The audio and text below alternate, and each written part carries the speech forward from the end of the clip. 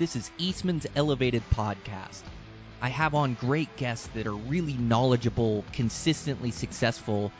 We're able to dive deep down the rabbit holes of these different subject matters of shooting, of physical fitness, of mental toughness and drive. All the different skills that make up a complete hunter that you can become. Here's your host, Brian Barney. Hey, what's happening, guys? Got a brand new Eastman's Elevated for you. So on today's podcast, I have on Zach Dewitt. So Zach is a new guest to Eastman's Elevated, but he's one of those guys that is consistently successful. So he's a Wyoming resident, hunts all the different western species, including mule deer, elk, antelope, and then some special species as well, like had a moose tag like a couple years back, and so we visit about that and the special species and drawing those tags. But really, we just get into the heart of hunting the West. Elk and mule deer and kind of our tactics around that. So it just made for a great episode. Really glad I got to meet him, have him on the podcast, and share this conversation with you guys.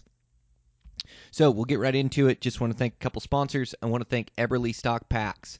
So Eberly Stock Packs are built durable, pack the weight right, and they have a different pack for every different need in the mountains. So they have their kite pack, which is a great day pack. And these are the packs that I prefer. They have other models as well that you might like in there. But that kite pack is a day pack, like the Destroyer for like expedition trips. And I actually just tried out, I think it's their Kite 4800 for this big goat trip up in BC for that expedition trip, and that worked really well. Also use their little big top. I'll use that for smaller expeditions like 3 to 5 days. So yeah, just a bunch of different packs in there. They have a reasonable price for them, and they hold up to all the abuse they throw at them. So make sure to check them out over at Eberly Stock. I also want to thank Juniper Mountain Coffee. I am loving Juniper Mountain Coffee. I just got a big shipment of it, so I'm actually drinking it right now. It's just real high-quality roasts that they source themselves from down in Panama. So Panama, I believe. But they don't have a coffee broker and in-between guys, so they're able to go down, have direct relationships with the farmers, get the absolute best roasts, and then, these guys... They really support hunting. So they support me here on the podcast and other ventures over there at Eastman's. But I just love these companies that put their dollars where they want to support. And so couldn't be happier to be partnered with Juniper Mountain Coffee. And I just absolutely love their coffee. So you can check them out. They've got a website, and they've got a couple different roasts. The Camp Boss, or the Camp Cook and the Trail Boss, both really good roasts, so you can check those things out, and new products to come. So yeah, can't wait to see what these guys come up with. Go check them out, Juniper Mountain Coffee. Thanks again to those guys' support. I also want to thank Outdoor Edge Knives. Replaceable blade knives that the blades are just a little bit burlier, really stick on the handle so they don't pop off. And then if anything ever gets dull, I can just change out the blades, and I've got a fresh one for like an elk that takes multiple blades, so I don't need to bring multiple knives. I don't need to bring sharpening stones. One knife can absolutely do it all. So thanks to those guys for their support over at Outdoor Edge Knives. I also want to thank Black Ovis. Black Ovis is the internet retail shop. Absolutely everything you need for your next hunt. They carry all the top name brands as well as their own name brand that has really high quality stuff. So I have a couple buddies that I've been able to check out some of their Black Ovis gear, and I'm really impressed by it. So if you got a hunt coming up and you need something for it, make sure to go check them out over at Black Ovis. And I also want to thank Camo Fire. So Camo Fire is an app where they have new hunting deals that come up. I think it's like 80 new hunting deals every 24 hours. I was just up with my buddy Adam up in BC, and he had a few items that he pulled out of his pack that he was able to find on Camo Fire and get huge discounts. So make sure to check those guys out at Camo Fire. Then over at Eastman's, we're just cruising along. We have the magazines, Eastman's Bowhunting Journal, Eastman's Hunting Journal. Just finished up an article yesterday for Eastman's Hunting Journal, Hunting with the Pressure, that I'm really proud of. And yeah, a bunch of new projects coming up. And so it's just a great magazine where you can read other subscribers' success stories. You can read articles from our pro staff that are pertinent to the time of year. And we really pour our heart and soul into these articles to make them as good as we can. So you can check out the magazines. Of course, Dan and I have that mule deer course I've been telling you about. You got the promo code BrianMDC, saves you 10%. Gets you a kill kit, which is Black Ovis bags and an outdoor edge knife. And will also save you 10%. It's like $90 or something. It's such a great value to obtain all this knowledge about hunting mule deer out west. And yeah, make sure to check out Dan and I's other podcast, EBJ.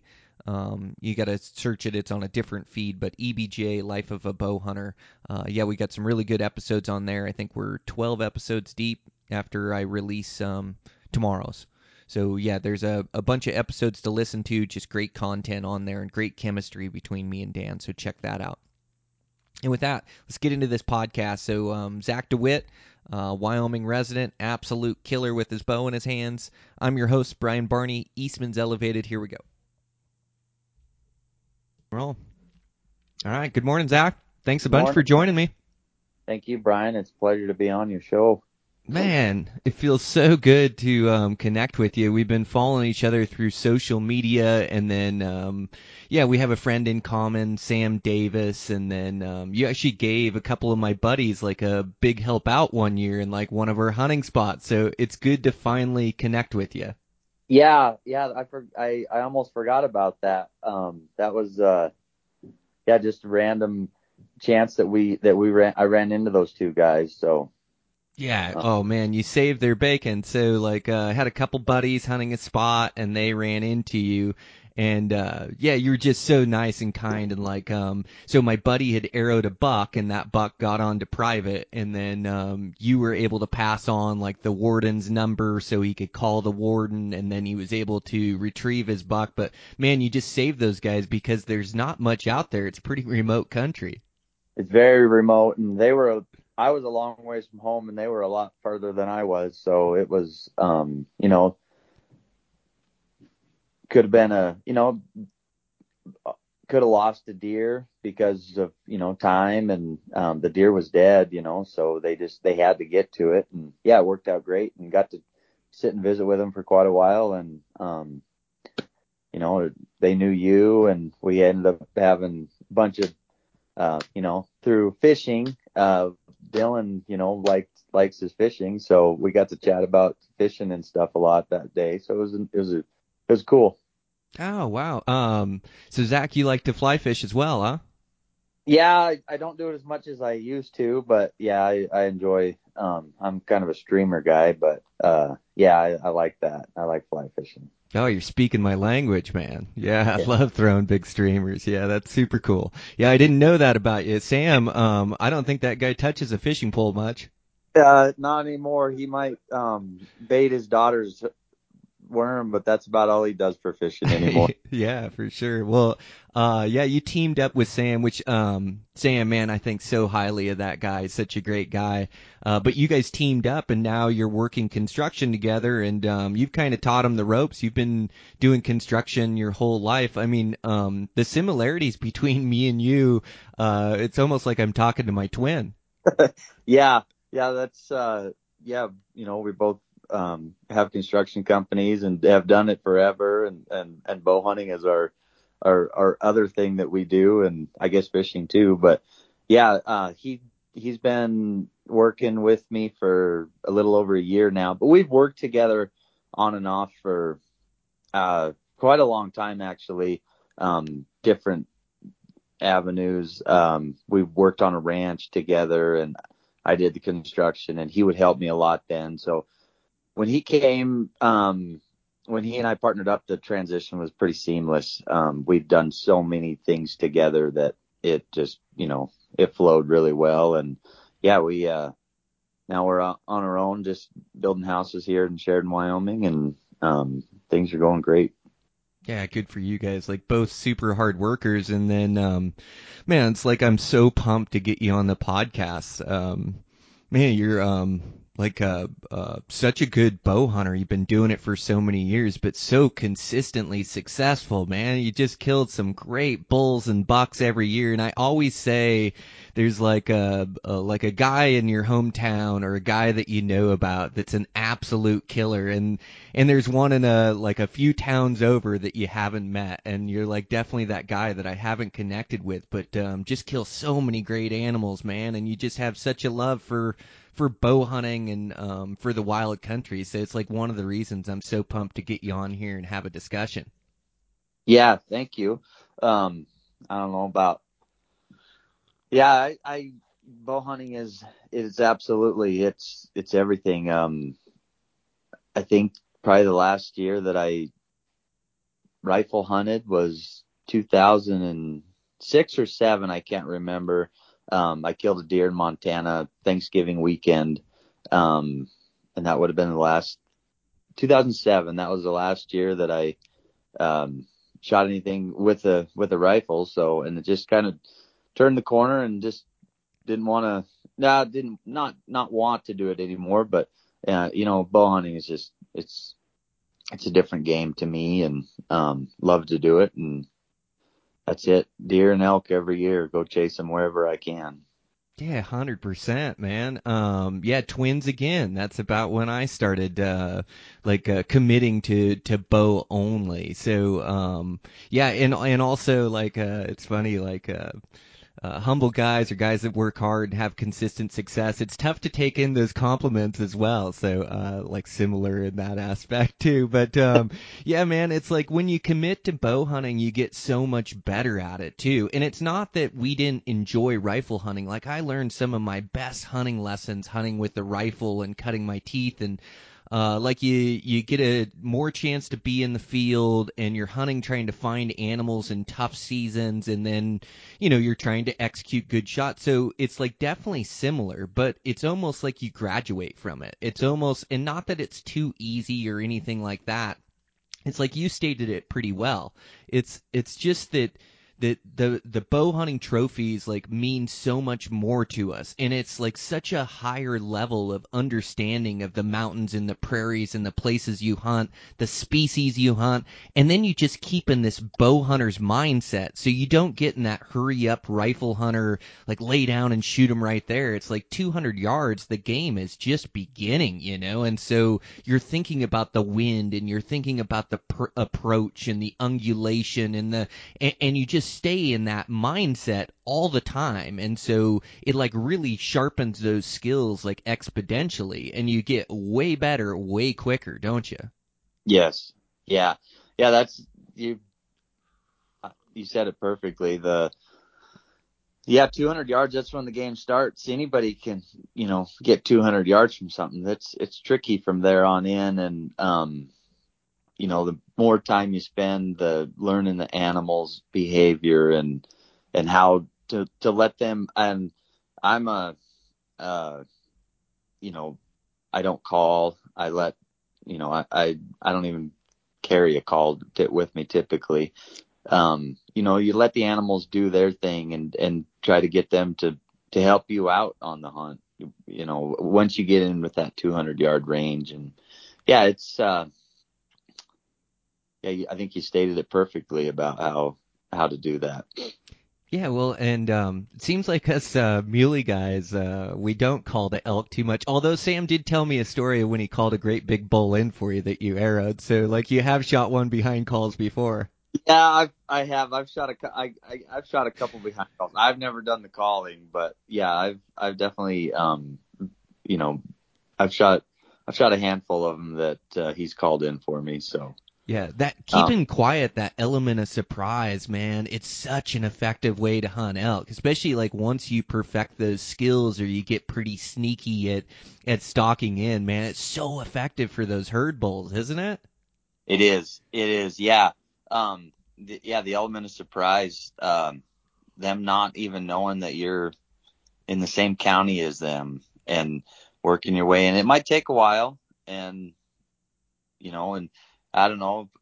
I always have or Sam and I talk about it a lot, is, as different instances we've had, and it's like, man, what if you'd have called in that situation and rather than on an animal that I blew out, and didn't harvest, and it's I don't know, it's one of those things that you discuss, and I like my chances at sneaking, and I think, well, what if he didn't come into a call and I never got the chance at him anyway? And it's just you never really know, and I don't think there's a right answer. You take what you were the best at and use it to your ability, and kind of let the chips fall where they may. 100%. Yeah, hindsight, you always look like a hero. It's always like, oh, if I would have done this, I would have killed him. It's like, yeah, right. I probably would have blown him out of the country and not even got close is what would have happened. But, Yeah. yeah, it's so funny how hindsight, you can say, oh, I should have done this or I would have done that. And I think it's like a great learning tool.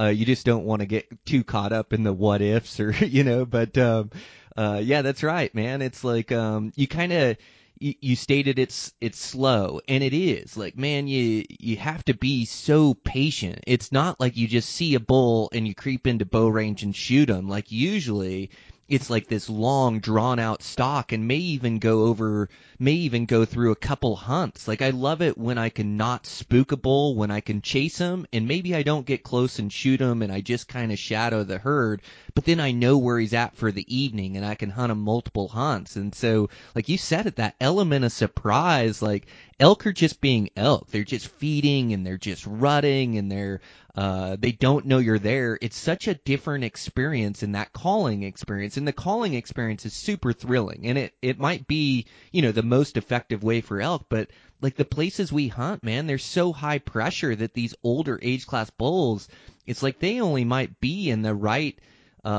mood to come into a call once or twice a year. But if you're a spot and stock guy, then you like always have a play. That's exactly right. Yeah. Yeah. There's been plenty of times, you try calling, and they might bugle at you. But yeah, they're set. They don't want anything to do. They don't want to get in that fight, or even get up. They might be laying somewhere, or they're heading one way, and you can't outwalk an elk, and he's not going to turn around. He's heading for the bedding area, and it, a few times when it works, it's amazing.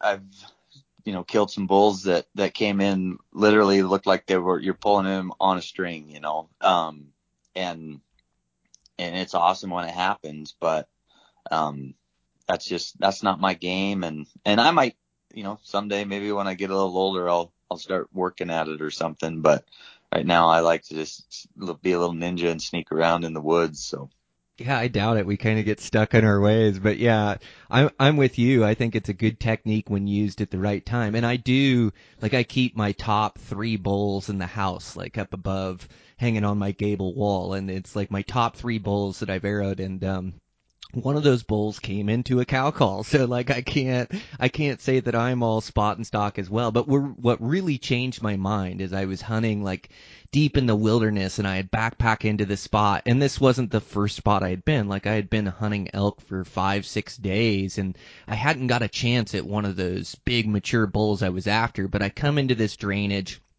and I've got to like come across this top of this 10,000-foot peak, and I come into this drainage, and there's a bull down in there bugling, and I get my eyes on him, and dude, he's just like this gorgeous 7x7 dream bull. I don't know score, but like 350 plus for sure, like all day. Like, he was just a giant, and he's got some cows, and so like I formulate a game plan. When I was calling, like, a lot of it wasn't the sounds I was making, it was the places I was making the sound. And so, like, as they worked into the timber and into their bedding feature, I had like uphill thermals, and I thought, oh, I'm just going to get in his bedroom, going to get really close to him, and I'll give him a couple cow calls, and man, he'll come check me out. And I had done some spot and stalking at that point, but I wasn't committed to it 100%. And it's almost like if you if you call or if you have that option, then you almost always like, oh, well, I'll just see what he does or I'll see how he reacts to it, you know? And so you always kind of revert back to calling. And so I got in there in his bedding timber and gave him a couple soft cow calls. And just like you said, he answered me, you know, and I get this interaction with the bull that's really exciting. And he's calling and I'm like, man, is he going away from me?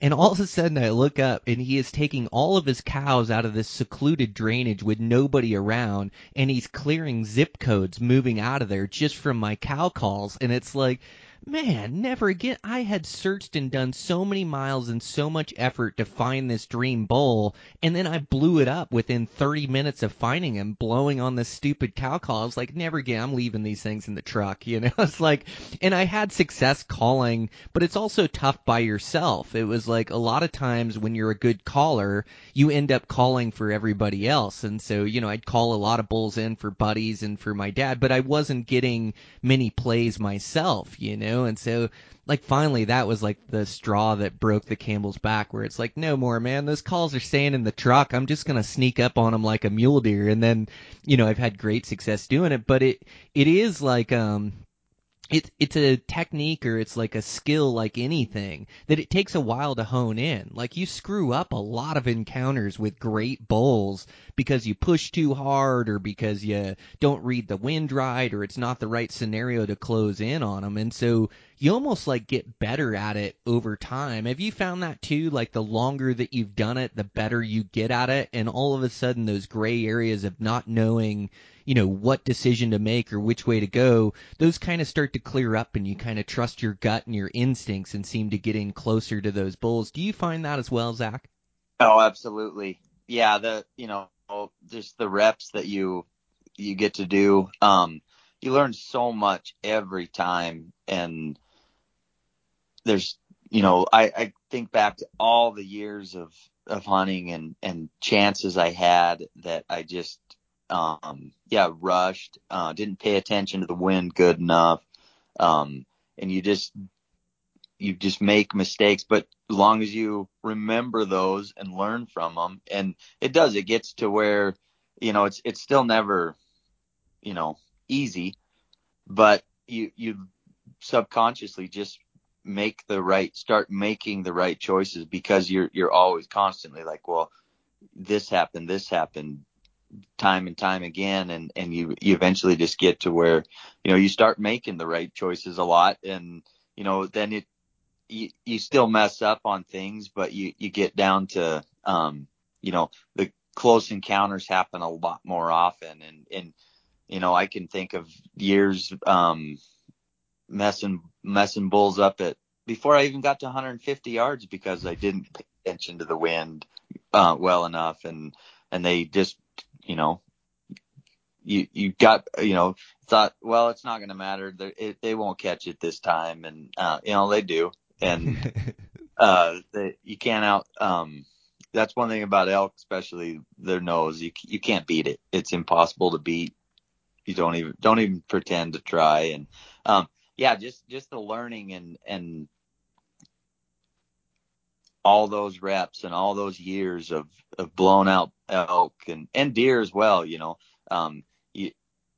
get better at it. That's what I always tell everybody, or, new people that are getting into it. Just go hunt them and don't worry about just try to kill one. That's, don't worry about the size or anything. Like I've got a bazillion raghorns on my wall, cause I like to kill elk. That's my deal. Well, the funnest part is like getting into him, being able to play the game, like getting into that chess match with him, that thinking man's game. And man, it's just like the best advice you could give to a young hunter is like you pick up things from other hunters. You can pick up knowledge from podcasts or from reading, and we all do. That's like part of it is you learn from somebody else's experience. But really, the real learning happens like getting out in the field and getting that experience. Experience is the best teacher. And Yeah, it's like it's never going to be perfect. You could sit on a bull for multiple days thinking you're going to catch him in a bad spot, but ultimately you just have to go in and try to make it happen. And failure is like the building blocks to success. And I don't know a good bow hunter out there that hasn't failed a million different ways from Sunday, me included. And I think like you're the same way. Like you just have to get out there and you have to mess up and spook bulls, and it doesn't always work out. And their instincts are really keen. Like even being like building our skills as successful bow hunters, we still mess up. We still don't kill every bull we find. It's just the way it is. But you start making the right moves, harvesting a couple of those bulls or bucks, and you kind of build your confidence. But ultimately, you just have to send it and go get into them. And I have made some horrible, idiotic mistakes, and I've made every mistake out there. But eventually, you just start to learn from it. That experience starts to hone your skills. You start to get better, and then eventually, stuff starts to die from your arrow, and then you can build upon that. But I really think that's the key to getting good at bow hunting, is just like getting out there as much as possible. And when you're getting out there and getting that experience, like you don't have to have multiple weeks off work. Like me and you are both construction guys, and so there's been a lot of our hunting seasons where we can only hunt weekends. But I think the key is to try to get as many days in the field as you can with your job and with your family, and then really take this knowledge that you're gaining off podcasts or writings, or from buddies or wherever you get it, and then trying to apply that knowledge into your own hunting. But man, I think that's the key to improvement. Yeah, that's exactly right. I like what you said about just getting in there and getting after it, because I like if I can find them, I'm gonna try it, and I know that it doesn't help me out any, but I will always try it.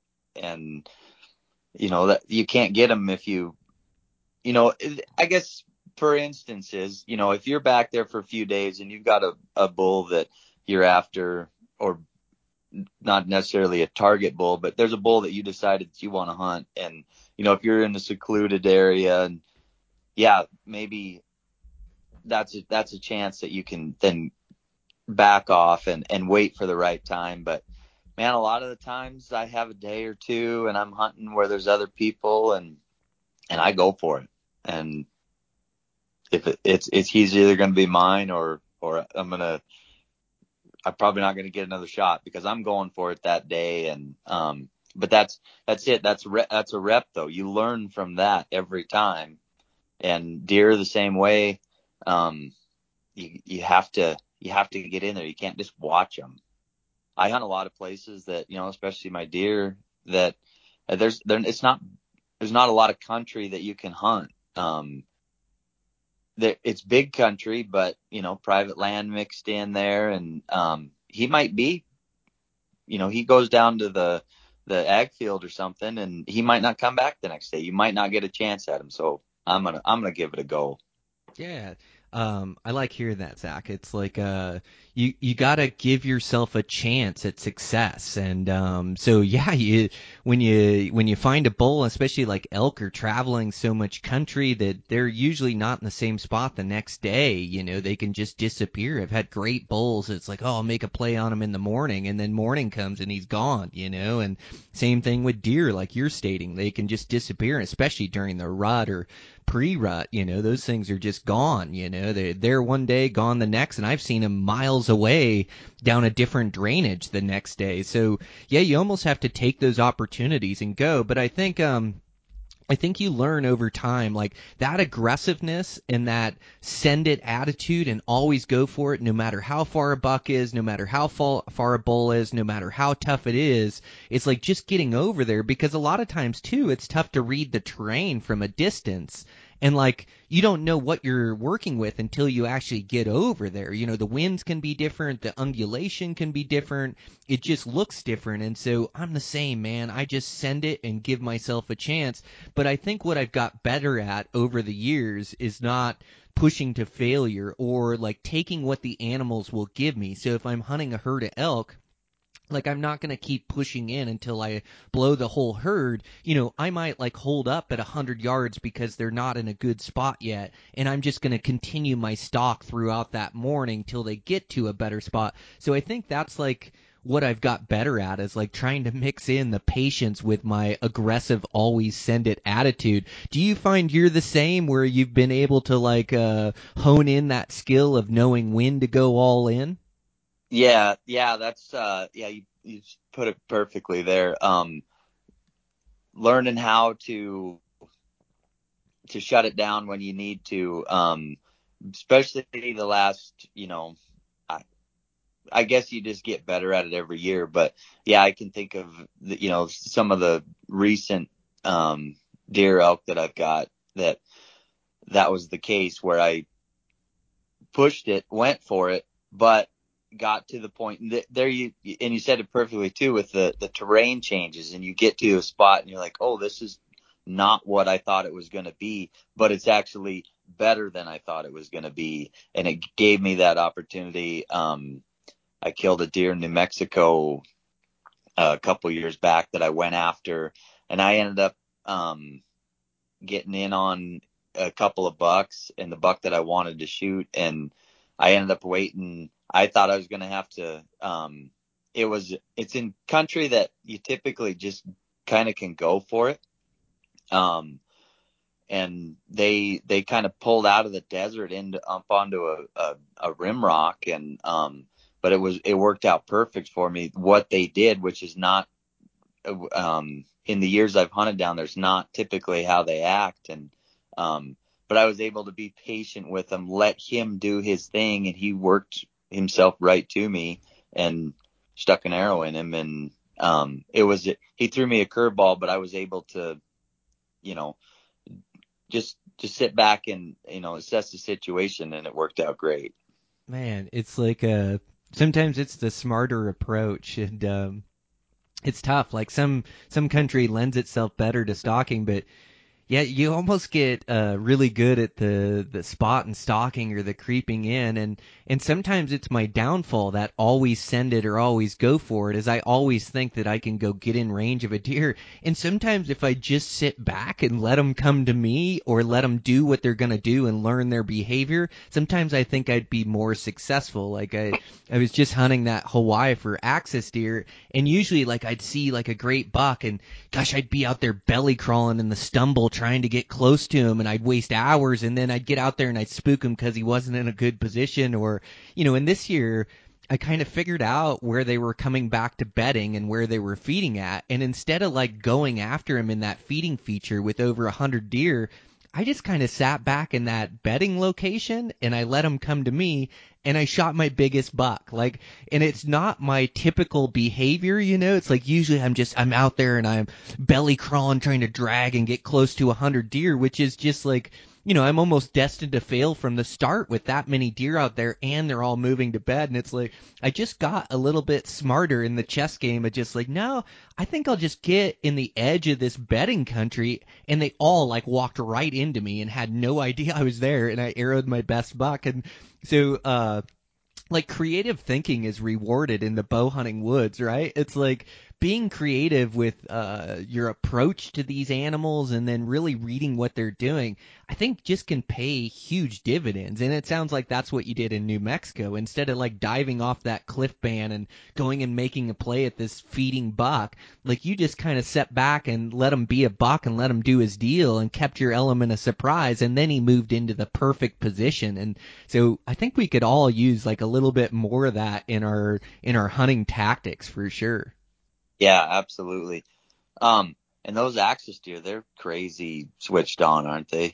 Yeah, they are. Yeah, crazy switched on. Like I'd compare them to like our whitetails, like trying to still hunt or stalk whitetails. So yeah, they are super switched on. Great eyesight. They're really good in their habitat. Yeah, they're fun to hunt, man. Yeah, let me know if you ever get a wild hare and want to go out there. I'll set you up out there. But yeah, you would love hunting them. And you mentioned it before, like you like to kill elk, or and you've killed a lot of raghorns. You just like to get in and kill a bull. like the action sometimes is the most fun, like getting to play the game. And axis deer, you get a ton of that action and really get to play the game a bunch. It's almost like antelope, where you get a bunch of stalks and plays, and they're really switched on and tough to kill, but you get enough chances that eventually you make it happen. That sounds awesome. I've heard so much about it. Just haven't got to Hawaii yet. So someday.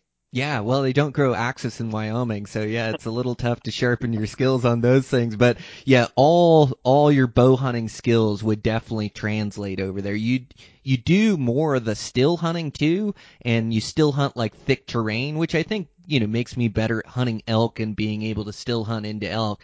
But man, sometimes it's just painstakingly slow to have to still hunt through that thick stuff. And it's like the moment you lose focus, you like blow them out or bust them out, and you still hunt for 2 hours. You've been moving so slow and so still, and you haven't seen a deer, and all of a sudden you just start walking, and then there you go, you blow them out, And so it'll definitely make a fool out of you, at least a handful of times before you arrow one. But that's part of the fun. Yep. Yeah. So would you say it looks like you bow hunt a bunch of different species. What do you think you like more? I mean, I hate to make you choose, but it seems like you're a muley guy, huh? Well, no, I honestly, I think I'm an elk guy. Okay. Yeah. Yeah, mule deer, they're a close second though. They're probably my, they're kind, they're my, I don't know. They do something to me. I get all sorts of frazzled with deer, but I love to hunt elk. That's my favorite is elk hunting. But yeah, mule deer are so close behind. I love to hunt them. A big mule deer buck they're tough. Yeah. And I'm an early season guy. I mean, September's pretty much when I do all my hunting, minus if I go have a Montana tag or I go down south, and then it's late. But yeah, in Wyoming, we're all September. We don't have any late season deer. Yeah, not really. They're tough tags to draw. And no, they mess me up, but I'm an elk guy. That's my jam. Okay, right on. Yeah, it's like I fall in love with all these species I get to bow hunt, and it's really tough for me to choose, And I don't know, I could choose right now, and then I'd change my mind a month from now, and definitely like during September, there is no place I'd rather be than hunting elk, and I could almost like.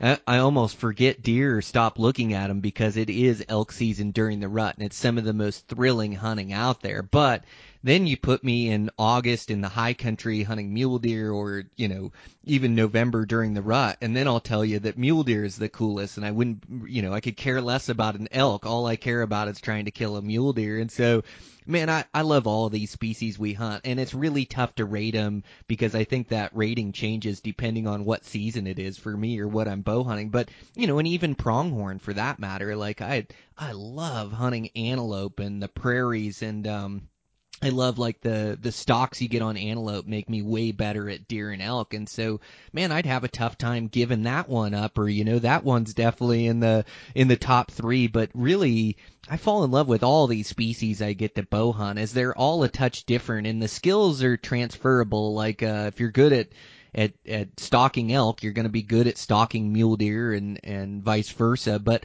I do think like hunting these different species in different habitats improves your skill sets in different ways and makes you a better overall hunter. So just like you, like New Mexico is a long ways from Wyoming, but you going down there and sharpening your skills on mule deer down there makes you a better overall mule deer hunter, And so yeah, it's tough to choose when you love to bow hunt. I hate to put you on the spot like that, but yeah, I just had to dial in to see what really drives you. Yeah, the different terrains, especially I like that you said that. We have so many opportunities. You guys in Montana, us here. I've hunted Montana quite a bit over the years. The cool thing about it is, yeah, deer or elk. I've killed elk at 2,800 feet of elevation. I've killed elk at 10,000 feet of elevation, and there's so many different places that they live. And I don't have I like to hunt them in the mountains, but, I'll go where they are. And I love that, whether it's the cedars and junipers, sagebrush, or in the alpine, like they're still elk, and they each place has its things that work better for it. And yeah, it makes you a better hunter rather than, staying in, one area and only hunting that, you're only a mountain hunter in a certain area that you know, hunt. And, my goal is, well, it's not a goal, but I've killed a lot of elk in many, many different areas, and that's just, I'll go where they are. That's my deal. Yeah. Boy, you got to be nomadic, or you got to be mobile with elk, and you do, like, hunting a spot. You get better at hunting it the more you hunt it, and you're able to gain knowledge. But you also don't want to get stuck in a rut, because hunting always changes, and it doesn't seem like it changes for the better in my spots. It always changes for the worse, whether it's more pressure or the elk start acting different, or maybe I've taken a couple good bulls out of there. Whatever the case is, But there's always a good spot to go to. There's good hunting out there if you're willing to go for it. And so, yeah, you have to build that skill set of being able to find different hunting grounds. I think that's like a huge component of being consistently successful, is like being able to find new locations, being able to dial in new habitats, because a lot of elk hunting is not seeing elk. Like, they're so nomadic and move through the country and use such a network of feeding and bedding features that a lot of times you can go into a really good elk spot, but there's just no elk in there. And so, like, you've got to be able to cover country. You've got to be able to learn new spots. And I think that's like a muscle that you have to flex to get better at. And so, yeah, I think, like, your goal or your strategy on elk to hunt these different places for elk, it just makes you better at finding new spots, that exploring. And you have a good tag this year in Montana. You got to be stoked to get back up there and go chase some bulls around Montana as well. So you have a couple elk tags this year. Yeah. Yeah. Yeah. So excited to go back to Montana. It's been really good to me. I've been very successful in Montana, and, where we're going is kind of, I don't know, a little nostalgic. We used to hunt there, back in college. We started hunting Montana when we were in college, when everybody was on spring break and going on trips. That was a week that you could get 50 hours of work in, so we could pay for our Montana elk tags. And back then they were $640 or something like that. And that sure changed, but I'm so excited about Montana. It's it's been so fun hunting up there over the years. And yeah, I mean, that's all we talk about at work every day is we're going over maps. And it's I think yeah, I haven't been excited in a long time about an elk tag, honestly. It's pretty cool. Right on, man. Yeah, I'd love to be a fly on the wall between you and Sam on the job site. Yeah, I'm sure there's a lot of good hunting talk that goes on. But yeah, you carry that work ethic, right? It's like, you learn to work hard. You're a Wyoming guy, and it's like, dude, you've made your own path through construction, and I know what the grind is like in construction day in, day out, and to be able to get these projects up and done, and to work in all the different conditions, whether it's the heat and intense sun, or whether it's the cold and the trying to wear gloves and get things done in the wintertime with the wind and everything that blows around, like when you live out west. And so you, like, build this work ethic, to provide for yourself and your family. But really, it's like that work ethic that really helps make us successful in the elk woods or in the mule deer woods. It's like, we don't know anything different other than to just show up and put in work and put in miles and elevation and put in good effort. I think along the lines, of everything we've talked about that makes us complete bow hunters, that work ethic is so important. Just being able to grind or get in the right headspace. And a lot of it is like mental. It's just like having the right perspective or the right approach to things. But that work ethic is such a huge component to being successful, isn't it? It is, absolutely. And I mean, we're construction guys, so I think it's the best profession, but this last winter was very challenging. We started a big house, and we literally started framing on it the week before Christmas, and anybody that lives out west knows what kind of winter we had.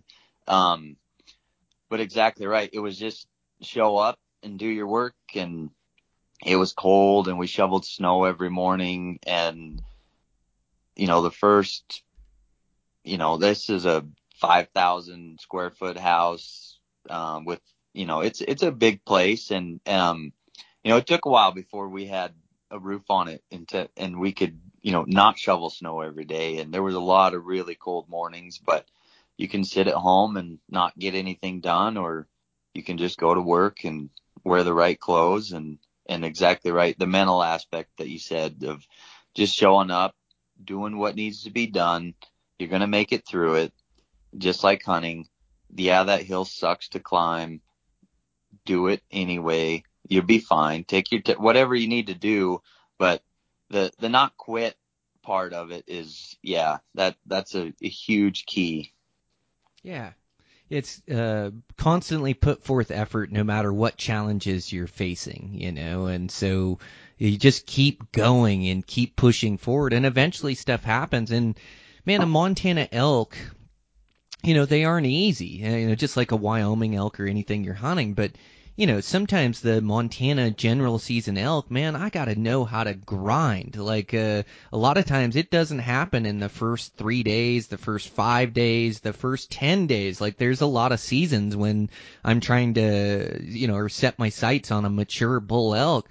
Like, there's years where I have 20 some days into trying to kill a mature bull elk, and there's years where I don't kill one, which there's only been a couple of them over the years, but man, those ones really burn me. But you just gotta be willing to grind and continually put forth effort. Or like that Shiras moose, like last year, I had like 30 days into hunting those things, and a bunch of those days I didn't even see a moose. I mean, the amount of gas that I had to put in my truck, like my credit card bill at the end of the month, like it's just I'm really tight or frugal with my money, and I save. But when it's time to put gas in my rig to go hunting or go scouting, I don't even think about it. I just show up at the pump and run my card, and here I go. But it's like what you put into it is what you get out of it. And there's always a balance. None of us have unlimited time, but it's doing good with the time you do have. But there's a lot of hunting where you are just not seeing elk or not seeing mule deer. It like never goes as planned. It's always like tougher than we think it's gonna be. And I would imagine that's it for you too. Is like you show up with elk season and have the best plans, but then it's kind of like getting punched in the face and you're on your third or fourth spot. Like you gotta be willing to grind, and that grind eventually, like, there's an opportunity that presents itself. Even if I'm a horrible bow hunter, if I grind enough, eventually I'm just gonna run into a stupid elk and get a chance at him, And so, like, just that work ethic and that ability to grind, it's a huge component to our success, I think. Absolutely. Yeah. Well, and congrats on the moose last year. That's awesome. Thanks What'd you so get? much. Yeah, you have What? a good Shiras under your belt too, right? Yeah. In Yeah. 2018, I had a tag. Yeah. Yeah. So Was it the year before Sam had his or the year before. Yep. year before? Okay. Yeah. Okay. I remember him telling me about the hunt. Man, you killed a giant Shiras, man. Yeah. I was fortunate. I got a really, really good bull, and that moose hunting's pretty fun. Oh, It's man. Guy could get hooked on that, huh? yeah, good.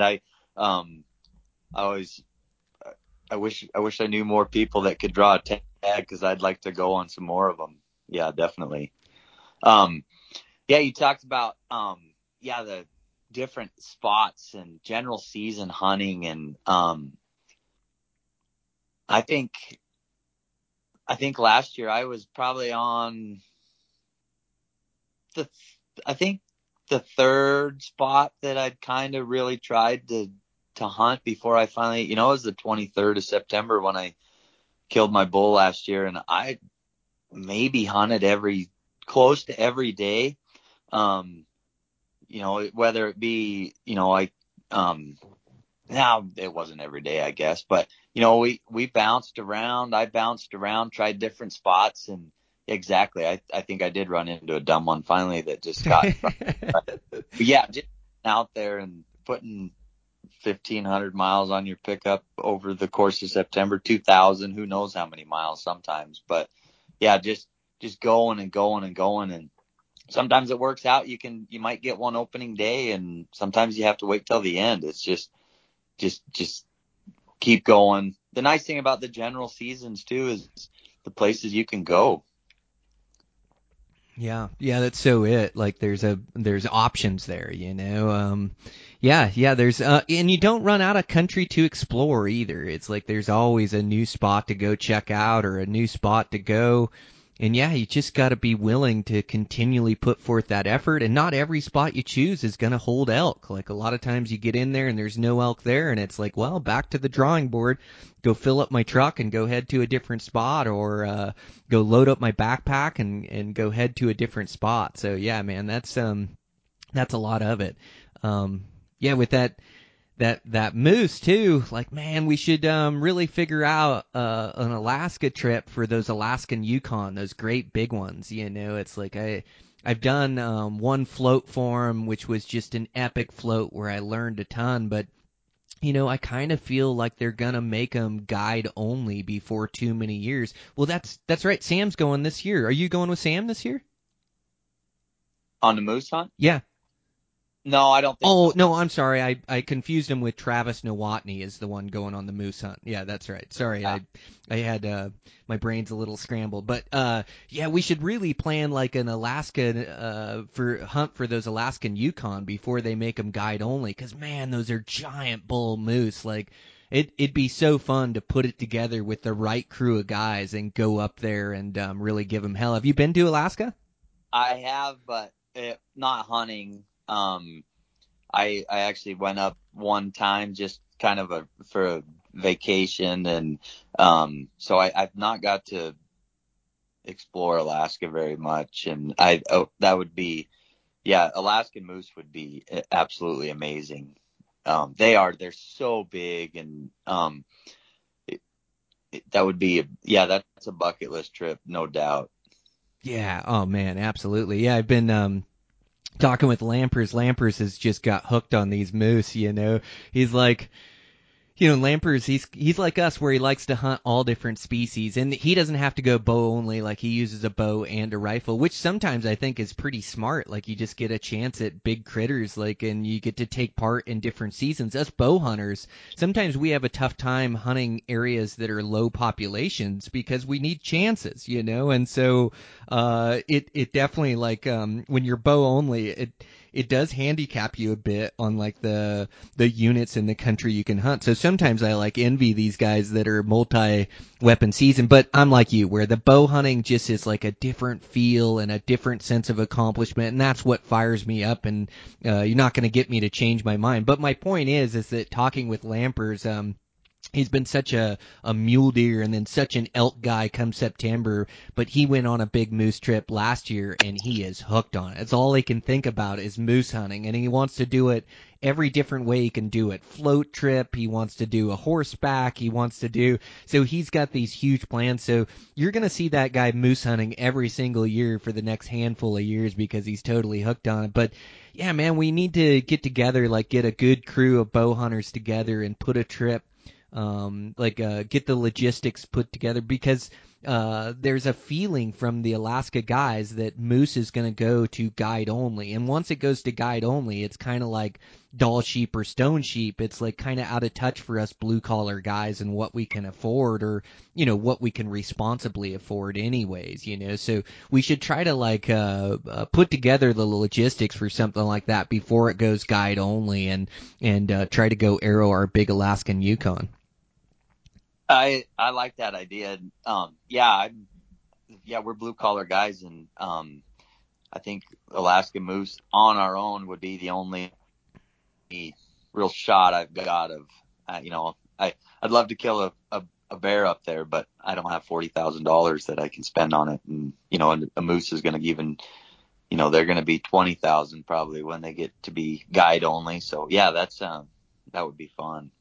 Yeah, man, it's wild country too. That Alaska is so big. So, it's pretty wild, man. It's like, there's not much road system or infrastructure up there, and it's such giant country that a lot of the roads and four-wheeler trails and places that you could just access, they get like the locals get those spots. There's locals in Fairbanks and Anchorage, and those guys love to hunt, and so those are a lot of the spots they hunt, and so.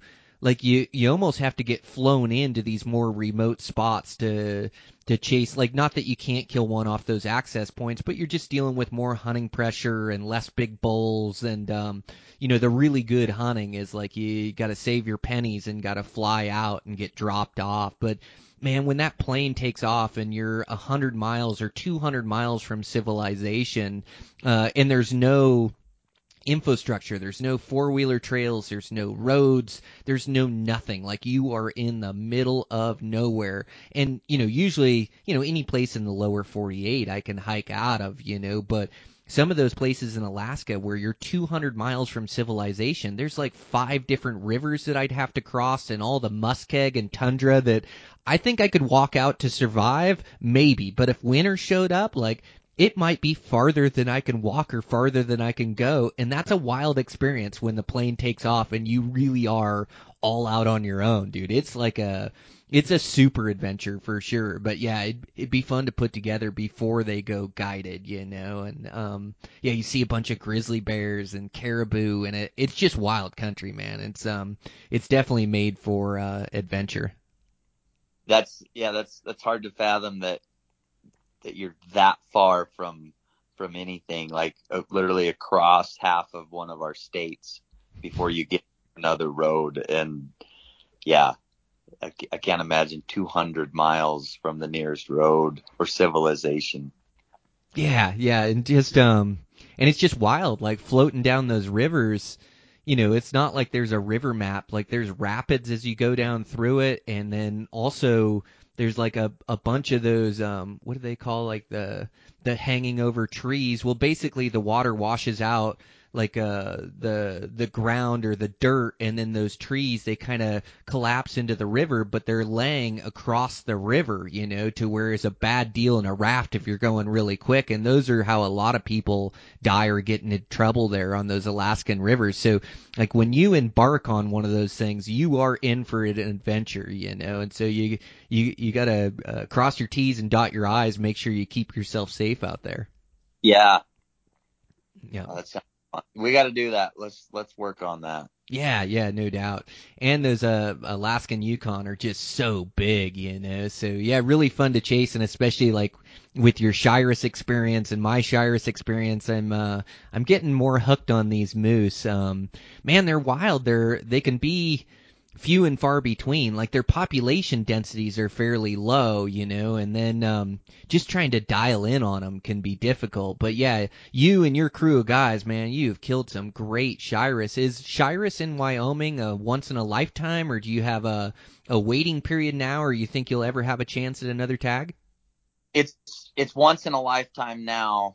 Before there was a 5-year waiting period.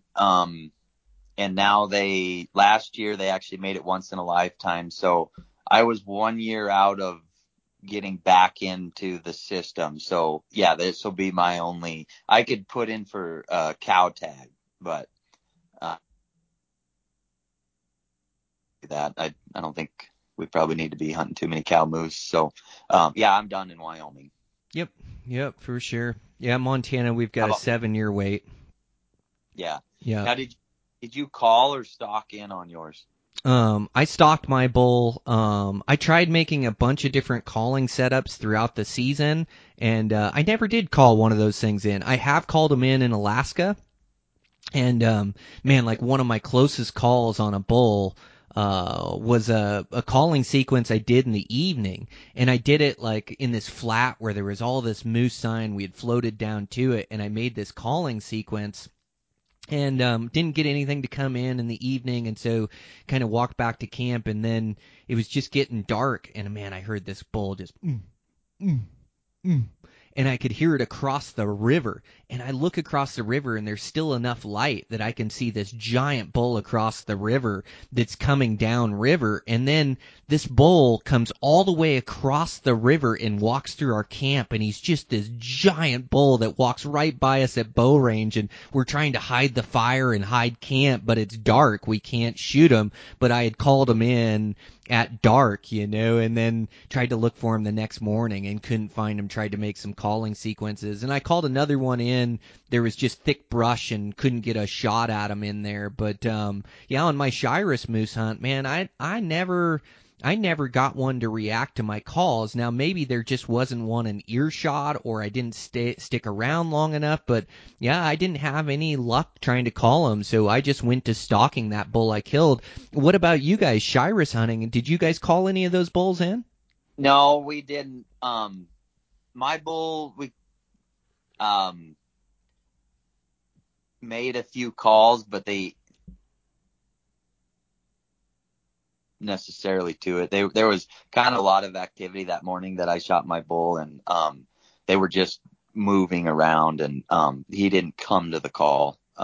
We tried, but he wasn't really interested. There was a couple bulls in that drainage, and the big one I shot, and then some other ones. So yeah, they really didn't. And the next year with Sam's bull, no, he stalked in. He was a lone bull, and he stalked in and got a shot on him. So no, we never did. We heard him call and stuff, but it just didn't work out to actually call them in. Mm-hmm. Yep.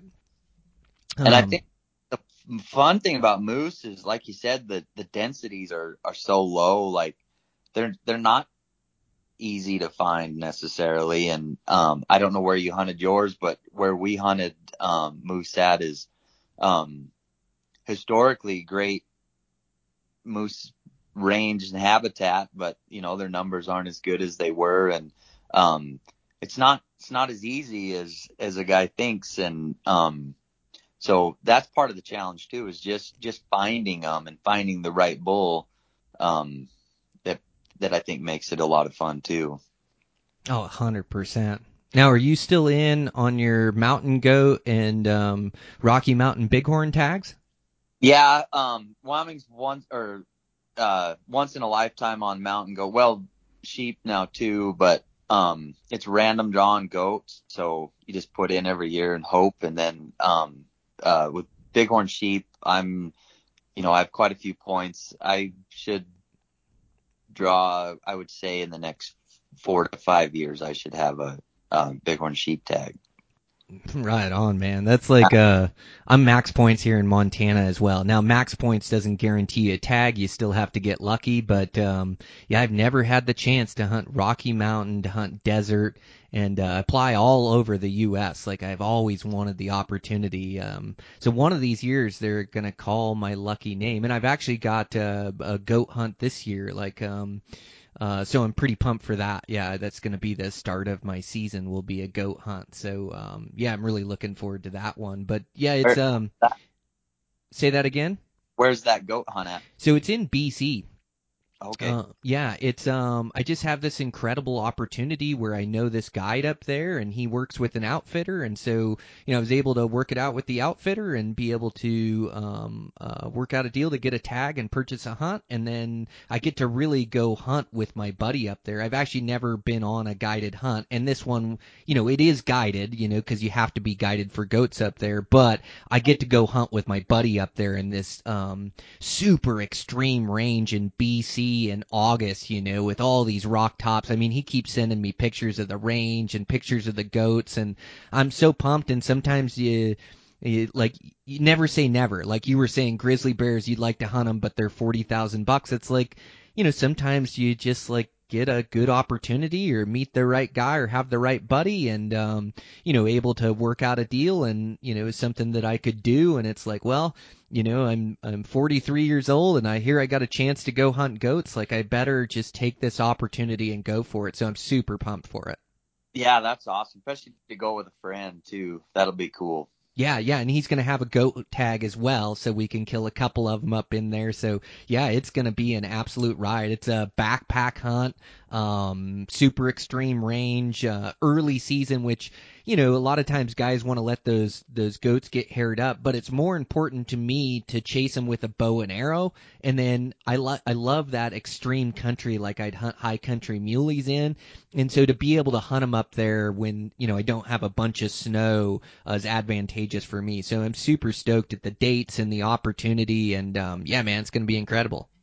Yeah, it sounds awesome. Yeah, sometimes there's certain animals that they do things over the if they get haired up they might look cooler, but that's not always the most important thing. A mountain goat is a mountain goat to me. I wouldn't care if it was a November when he had 7-inch long hairs or not. I think that's awesome.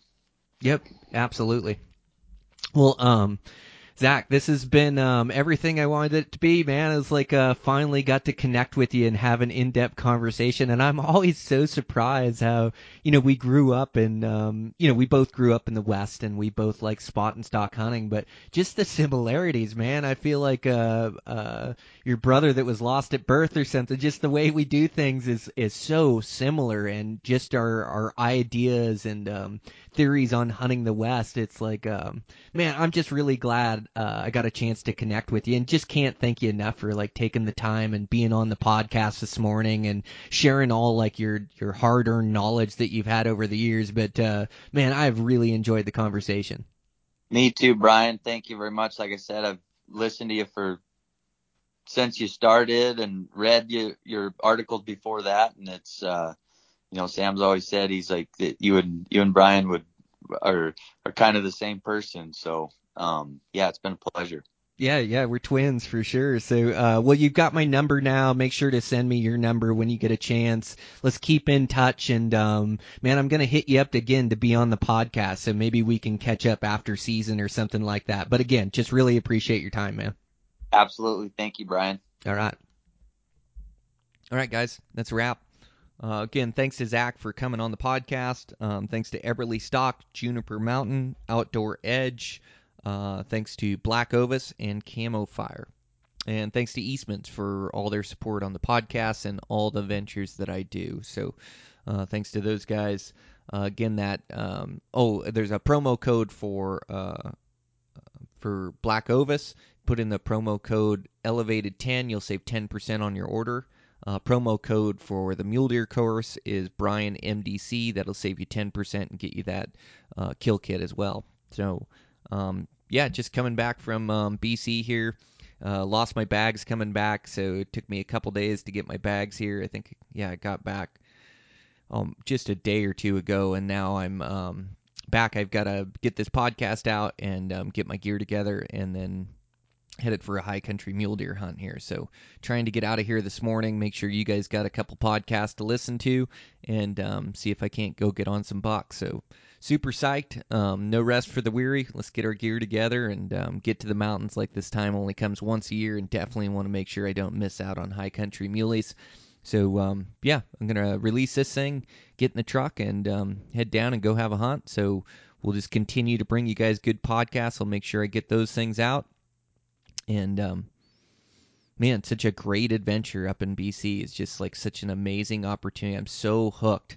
I've always loved mountain hunting and the deer and elk, like mule deer and elk, are some of the funnest things I do. But, man, it was wild up there for mountain goat and just super extreme terrain and covering a bunch of miles and getting chances. Like these stocks were amazing and Yeah, it was just super fun. I was with my buddy Adam up there. Man, we just had a blast. And we recorded a podcast too. So I think I'll get that one out to you guys next week where we kind of recap the hunt and just kind of talk about some of the BC bow hunting. But it was a great conversation, great podcast, and just, man, what a great hunt.